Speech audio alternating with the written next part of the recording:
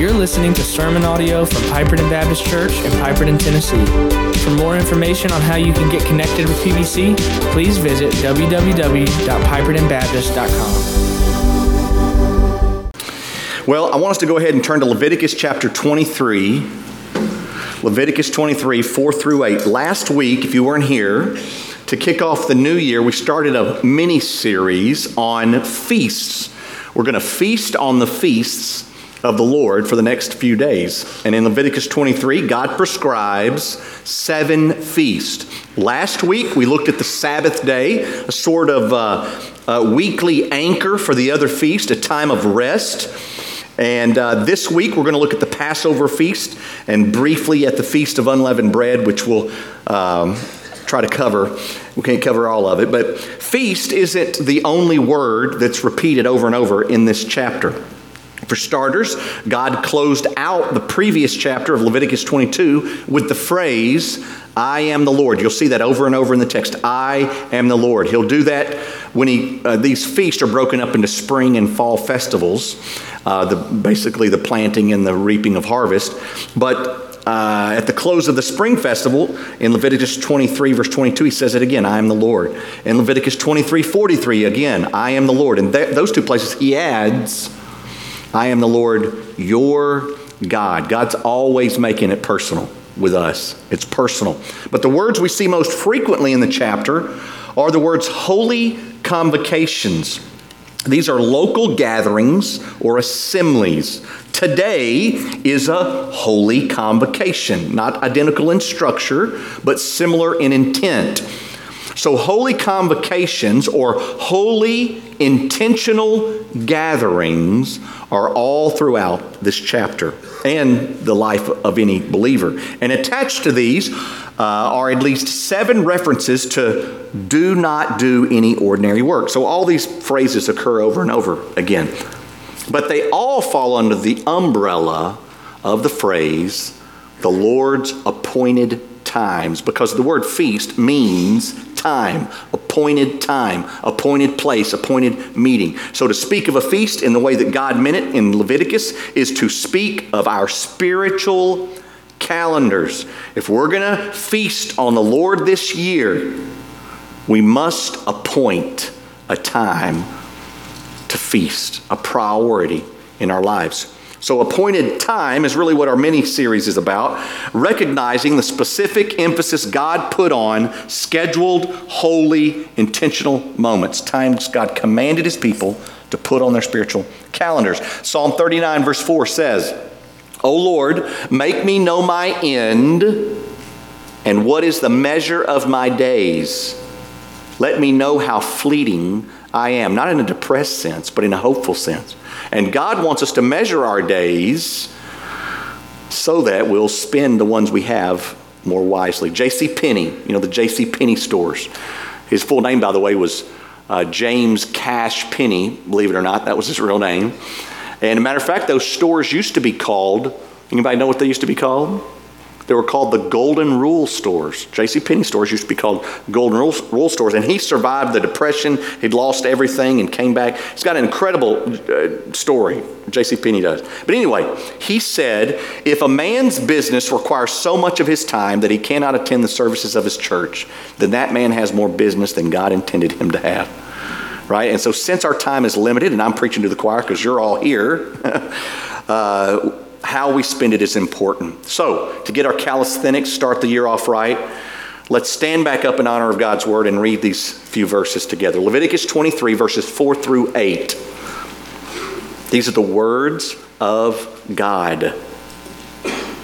These are the appointed feast of the Lord, the holy convocations which you shall proclaim at the time appointed for them. In the first month, on the 14th day of the month, at twilight, is the Lord's Passover. And on the 15th day of the same month is the feast of unleavened bread to the Lord. For 7 days you shall eat unleavened bread. On the first day you shall have a holy convocation. You shall do no ordinary work, but you shall present a food offering to the Lord for 7 days. On the 7th day is a holy convocation. You shall not do any ordinary work. Well, we had a Navy rascal share this morning in our men's prayer breakfast. Tommy Thomas there. And so we got a Navy chief coming to lead us in prayer, Ben Tate. Ben, would you ask God's blessings over our message today? Let's pray. Dear Heavenly Father, we thank you for this day. We thank you for everything you've given us, Lord. Please bless over Went as he delivers this message today. Let us open up our hearts, our minds, and really see what he is saying from the Bibles. Amen. Amen. Thank you. You can be seated.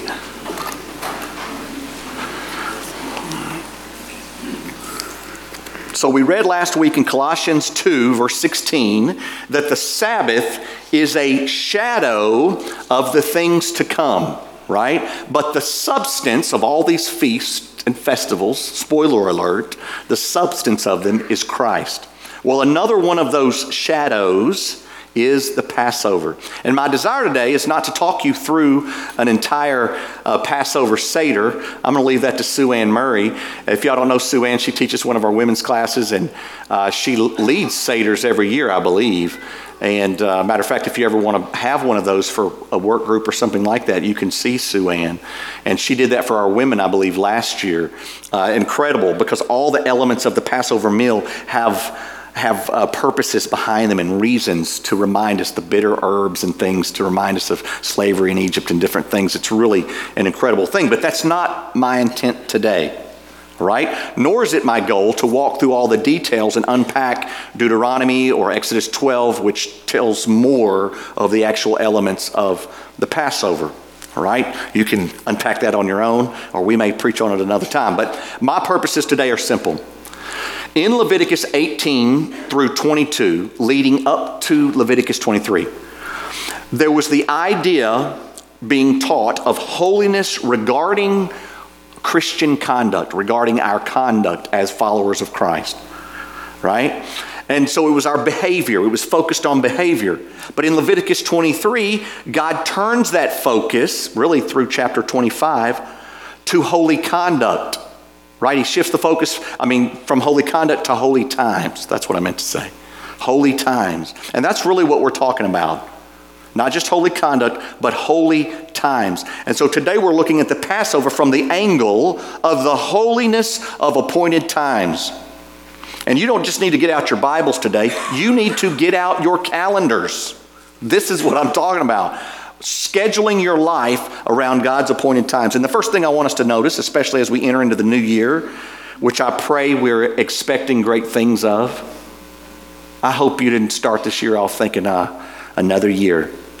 We need to have our mind set on December 31st so that when we complete this year, we can look back on our lives, sinful as we are, and say, hey, I'm still a sinner, but I'm not who I was January 1st. I've been sanctified this year. God has worked on things in my life, and I say hallelujah. We need to approach this year that just like that, ready. You know, like those linemen who jump off sides because they're so ready to plow that quarterback. That's how we ought to enter into this year, ready, charged. And to make this year great, we need a calendar change. A Hebrew calendar, without going into all the micro elements of it, it's basically 2 months ahead of our calendar. Normally, our normal March to April is the first month of a Hebrew calendar. And April to May, the 2nd, May to June, 3rd, so on. February to March is the 12th month on the Hebrew calendar. But the timing of the calendar changed. That was a changed calendar. It was different pre-exile, right? And it changed because of, literally, the Passover. Right? Now, the exodus of God's people from Egypt happened roughly around 1446 BC, give or take 100 years. So from that point onward, their calendar was changed, meaning the enslavement of the people of God, along with the 9 plagues against Pharaoh and Egypt, and which ushered in the 10th plague of the death angel that would pass over, he would kill all the firstborn unless the blood was on the doorpost, allowing God's judgment to literally pass over their sins. Those events were so important to God and the identity of his children that the month of their exodus became the first month of the Hebrew calendar. So the Passover literally changed the calendar of God's people. Today we're going to see three things that God is teaching his children by changing their calendar thousands of years ago. First, he's teaching us to tread carefully in the judgment and discipline of the Lord.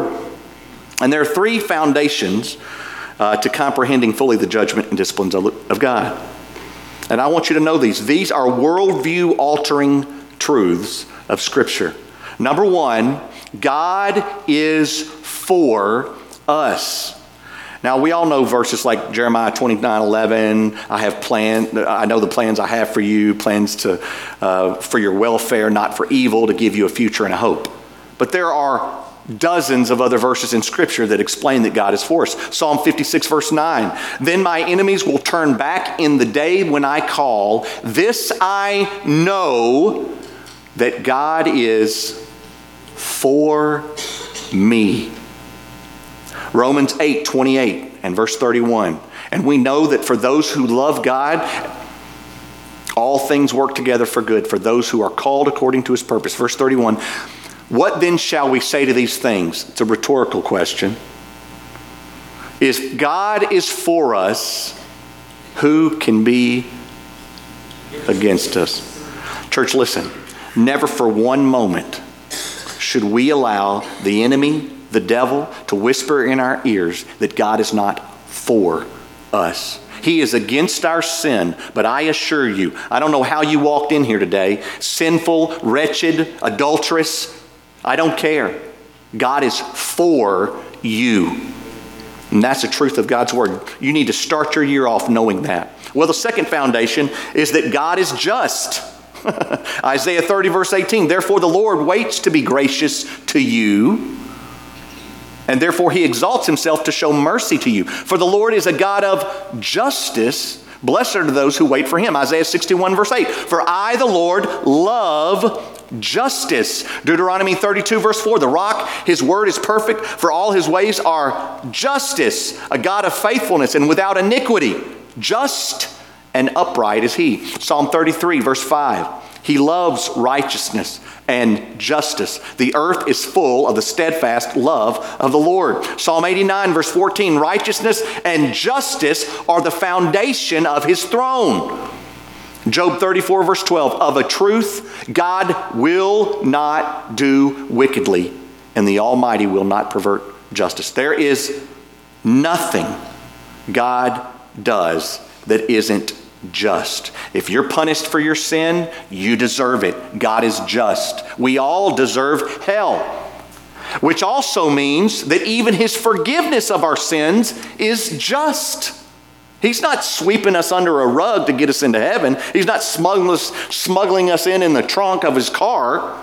The 1 John 1:9 says if we confess our sins, he is faithful and just to forgive us our sins and cleanse us from all unrighteousness. It's right for me and for you to be forgiven if we call on the name of the Lord. It's right because Jesus made it right on the cross. He's just. God is for us. He's just. And third, God disciplines his children. Hebrews 10, verse 30. For we know him who said, vengeance is mine, I will repay. And again, the Lord will judge his people. We're always ready for him to judge somebody else, but he's going to judge us too. 1 Peter 1 verse 17. And if you call on him as Father, who judges impartially according to each one's deeds, conduct yourselves with fear throughout the time of your exile. If he's your Father, you're not getting off scot-free. You need to conduct yourself with fear as well. Job 5:17, behold, blessed is the one whom God reproves. Therefore, despise not the discipline of the Almighty.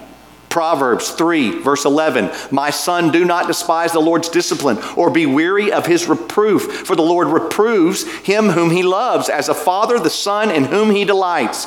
Revelation 3:19, those whom I love, I reprove and discipline. So be zealous and repent.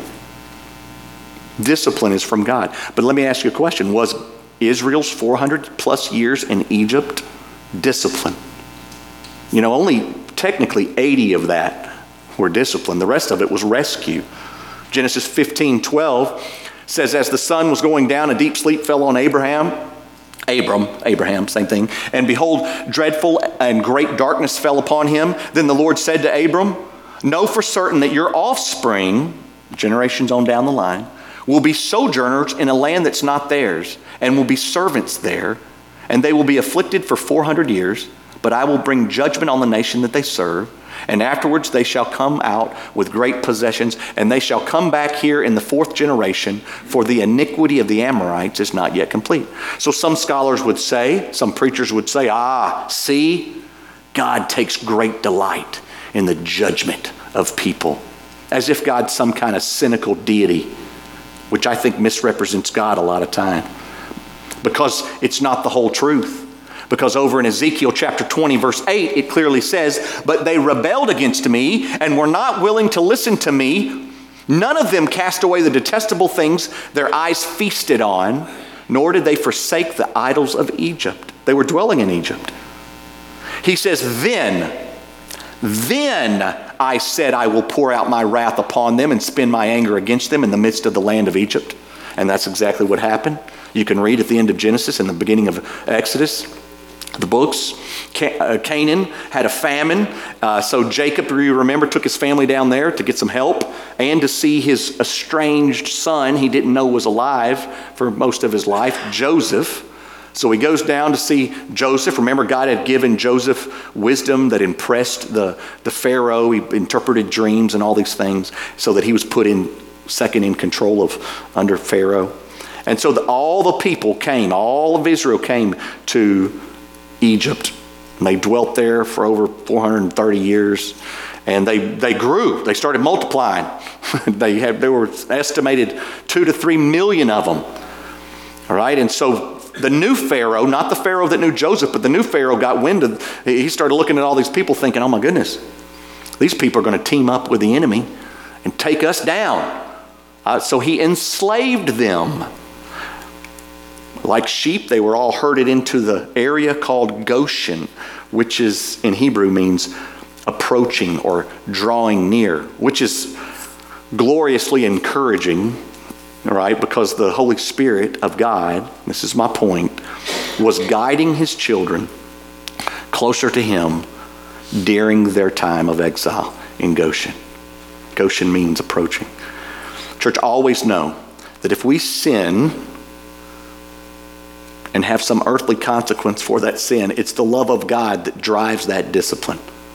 We don't spat a child's hand who's about to touch a hot stove because we hate the child. Right? Lord, I pray that's not our motive. We do it out of love. Well, Romans 13 verse 4 kind of sums up all three of these things. For he is God's servant for your good. But if we do wrong, be afraid. For he does not bear the sword in vain. For he is the servant of God, an avenger who carries out God's wrath on the wrongdoer. Church, if we can understand these three foundational truths, that God is for us, that God is just, and that God disciplines those he loves, then our hearts and our minds are going to sort through this year. We're going to sort through judgment and discipline and a wicked world more clearly, more soberly, more righteously, and we're going to have a more biblical worldview. The calendar of God's people changed because God's people sinned. So we need to tread carefully in the judgment and discipline of the Lord if we're going to see change in our lives this year. Another reason the calendar changed is for God to help us as his children to take note of the tragedies of a fallen world. The calendar of God's people changed not just because of our sin, but because of God's enemies' sin. I want you to see a chart up here. I've shown this chart before, maybe a couple years ago. But I want to show it again. Of the 13 times in Exodus that God references the hardening of Pharaoh's heart, 5 were Pharaoh hardening his own heart. 4 were references just saying his heart was hardened. And then 4 were directly by God. Now what I want you to notice here is that God doesn't enter the process until Pharaoh was already well on his way. It doesn't mean God was unaware of the process. But look at where he comes into play in this when you lay it out. Now, with that picture up there, I want to compare that to Romans 1, verse 16. For I am not ashamed of the gospel, for it's the power of God unto salvation to everyone who believes. Verse 17, for in it the righteousness of God is revealed from faith for faith, as it is written, the righteous shall live by faith. What does that mean? It means as we act in faith, God strengthens our faith. When we step out on faith, when Margaret and Ashton stepped out on faith, even though it's nervous to get up in front of people and be baptized, when they stepped out on faith, they're stepping into faith. Does that make sense? You get more faith. It's like a workout room. You come out, you may be sore, but you're stronger for it. And that's what that means. But then the next verse, verse 18 says, there's something else revealed. Not just the righteousness of God, but the wrath of God is revealed from heaven against all ungodliness and unrighteousness of men who by their unrighteousness suppress the truth. We don't want to obey. We suppress the truth. For what can be known about God is plain to them because God's shown it to them. Verse 20, so they're without excuse. Verse 21, for although they knew God, they did not honor him as God or give thanks to him, but they became futile in their thinking and their foolish hearts were darkened. A refusal of light is a spiritually degenerative process. You don't believe me? Step out of church for 3 Sundays. Step out of a quiet time for 2 days. And it's a degenerative process. Therefore, verse 24, God gave them up in the lust of their own heart. As someone said, our problem isn't just the presence of sin, it's the absence of God. And if God takes his hand off of us, friend, we're doomed. God doesn't have to do anything but remove his grace and mercy. He doesn't have to give anything. God changed the Hebrew calendar to help us tread carefully in the judgment and discipline of the Lord, to take note of the tragedies of a fallen world. And friend, if we do this, the fingers we often point at God will be grasped together, praying to him and asking him for help. Number 3, take refuge in the rescue of our mighty God. In Leviticus 23, we see a series of appointed feasts. And I hate to call them, a lot of commentators call them religious festivals. I hate that. Because when the Holy Spirit's present, it's not religious, it's relational. But the series of feasts that form the foundation of the Jewish calendar began in the first month with the Passover. Exodus 12, Deuteronomy 16, all expand on this. And on the 10th of the month, a lamb was selected for each family or group, and it was tied up, it was pinned up until the 14th, when it would be slaughtered. But before the 14th, they would get all the leaven out of the houses in preparation for the Feast of Unleavened Bread. And for you that don't know what leaven is, all I know is it's stuff you put in bread to make it rise. Now, leaven in Scripture, unleavened bread, in Scripture references at least 4 things. All right, and I want to share those with you as we wrap up and head into the Lord's Supper in a moment. First, it reminds us of gospel urgency. The death angel was real. Hell is real and eternal. And we don't know the hour, just like Tom shared in his testimony this morning with the men. We don't know the hour God's going to take us home. We don't know if he's going to allow sin or sickness or some tragic accident to take us out of this world in a moment. But the people of Israel, on the original night of the Passover, knew the death angel was coming. So they needed to eat in haste. We're about to be out of here. They didn't have time to let the bread sit and rise. So unleavened bread always, for me, reminds me of the urgency to get the gospel truth out to the world, because he's coming and he's bringing wrath. Wrath for those who don't know him and hope and joy for those who do. Second, it reminds us, unleavened bread reminds us of a people on the move. As one commentator noted, unleavened bread would serve people on the move better than leavened bread. And we need to be a people on the move, a people with the promised land in view. And though we may call certain places the promised land, Tennessee, I would call them the promised land for me. Some it may be Arkansas, some it may be Mississippi. And for 2 or 3, it might be Louisiana.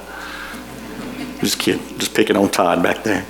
All right, but no place on this earth will compare to what God has in store for us in heaven. Amen? I've seen some beautiful things in my life, but nothing's going to compare to what awaits for me. It'll be mind-blowing. It'll be humbling. Well, third, it reminds us of a need for regular spiritual cleansing.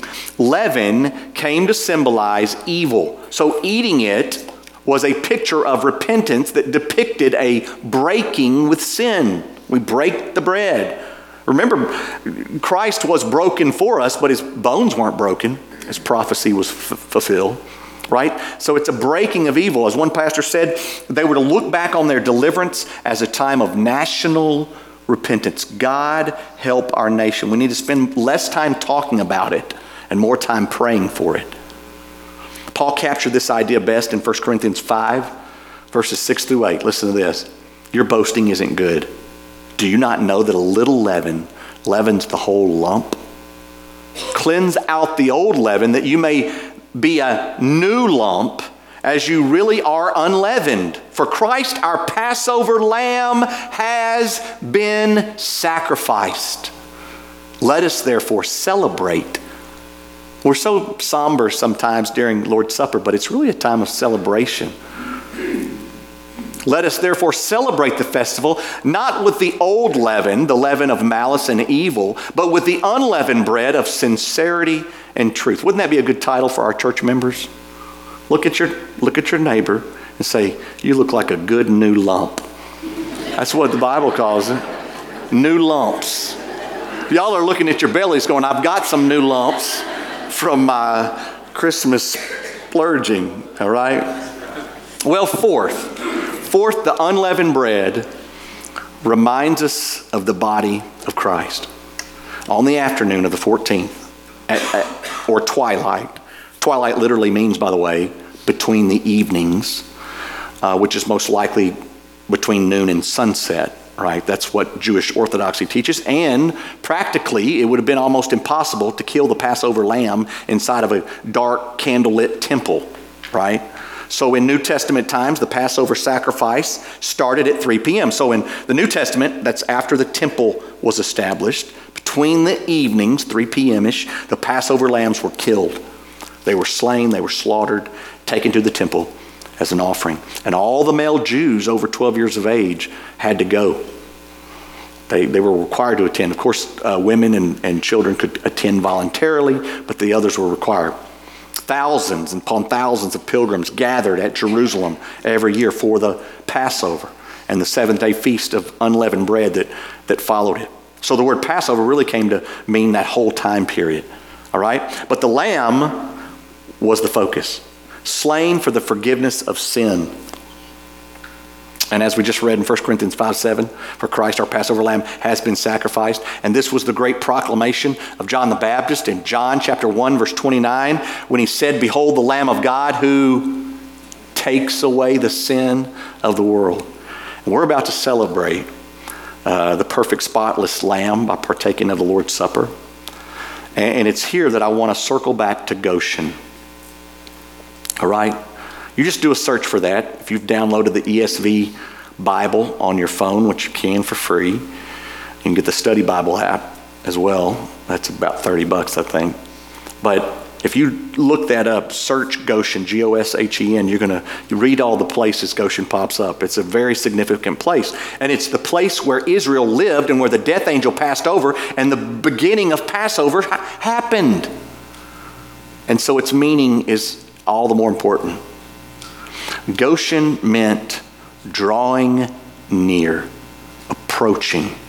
And it's no coincidence, as one Hebrew scholar said, that the essence of the Passover story occurred here, which was between the fertile land east of the Delta and west of the border of Canaan. So it was wedged in between the enemies of God and the promised land. Friend, do you ever feel wedged in between the enemies of God and the promised land? Well, that place is Goshen. And God is drawing near. He's approaching. God approaching. Hebrews 10:22 says, let us draw near with a true heart and full assurance of faith. Right? And I want you to remember that verse 22. Hebrews 10:22, because before we can draw near to God, God had to draw near to the cross. Hebrews 10:19 through 21, leading up to that verse, says, therefore, brothers, since we have confidence to enter the holy places, confidence to enter the holy places, the place where if you went in, you could be struck down and killed, the place they used to tie a rope around the Hebrew priest when he would go in, so that if he had a heart attack in there and died, they'd drag him out because they weren't going in. That place we can go into with confidence, yes, to enter the holy places by the blood of Jesus, by the new and living way that he opened for us through the curtain. There was a curtain there, remember? That is through his flesh. And since we have a great high priest over the house of God, since all of that, let us draw near. Because of the blood of Christ, we draw near. As one scholar said, as the first Passover marked the Hebrews' release from Egyptian slavery, so the death of Christ marks our release from the slavery of sin. Romans 8, verse 2. Hey friend, it's time to change our calendars, right? To tread carefully in the judgment and discipline of the Lord, to take note of the tragedies of a fallen world, and to take refuge in the rescue of our mighty God. Because we're living in Goshen. Let me tell you something. God isn't approaching. God's not drawing near. He's arrived and he's here. Amen. The Holy Spirit lives in our hearts, all those who call on the name of Jesus. And we have the power of God living inside of us, waiting for the day when he returns. Would you stand? 1 Corinthians 11, verse 23 says, for I received from the Lord what I also delivered to you, that the Lord Jesus on the night when he was betrayed took bread, and when he had given thanks, he broke it and said, this is my body, which is for you. Do this in remembrance of me. In the same way, he also took the cup after supper, saying, this cup is the new covenant in my blood. Do this as often as you drink it in remembrance of me. For as often as you eat this bread and drink this cup, you proclaim the Lord's death until he comes. Whoever therefore eats the bread or drinks the cup of the Lord in an unworthy manner will be guilty concerning the body and blood of the Lord. Let a person examine himself then, and so eat of the bread and drink of the cup. For anyone who eats and drinks without discerning the body eats and drinks judgment on himself. Just if you're a believer, take a moment to confess your sins to God. First, we're going to take the Lord's Supper. There's several tables, 5, I believe, throughout the sanctuary. And in there, if you're a guest with us today, there's 2 cups stacked on top of each other. The bottom cup is the bread, the top cup is the wine. Make sure you take both of those in the stack and then return to your seats. After I pray in a moment, you're not going to need any more prompting from me to take the element. You can go back to your seats, explain to your kids if you need to, the ones that may have not trusted Christ yet. We just had a young boy come to my office today that was prompted to talk about his salvation because he couldn't take the Lord's Supper. And so it's good to teach our children and any lost person why they shouldn't take the elements, because that you need to be born again. But if you're born again, when you go and take those cups, return to your seats. You can pray there. You can take it individually or as a family. And then I'll close this in prayer. And right after that, we'll remain standing for our time of invitation. And that time is a time where if you need to come forward for prayer, or you need to come forward to profess Christ publicly, or maybe you've known the Lord for a long time and you need to be baptized, or maybe you just want to come forward and be a member of our church. You want to sign up to serve. That's what membership represents here. We're not dictating to you what you do, but we're saying as a member, you're saying to us, I want to serve in some way at this church. And that'll be a time to do that. Let's pray. Father God, we ask that you would bless this time of the Lord's Supper. I can't think of a better message leading into the Lord's Supper than a message about the Passover. Lord, it wasn't a lamb that was slain, an earthly lamb. It was a heavenly lamb that came down to earth that was slain for us, who chose to do it. Not a lamb that was taken from the field involuntarily and led to the slaughter. You led yourself to the slaughter for us. And I thank you that we can rest and come confidently to your throne now, Lord, in repentance of sin and confidence in Jesus. And I pray as we take the Lord's Supper now, you'd be honored. You're remembered. We remember you. We appoint this time for you in Jesus' name. And all God's people said, amen. This has been sermon audio from Piperton Baptist Church in Piperton, Tennessee. For more information on how you can get connected with PBC, please visit www.pipertonbaptist.com.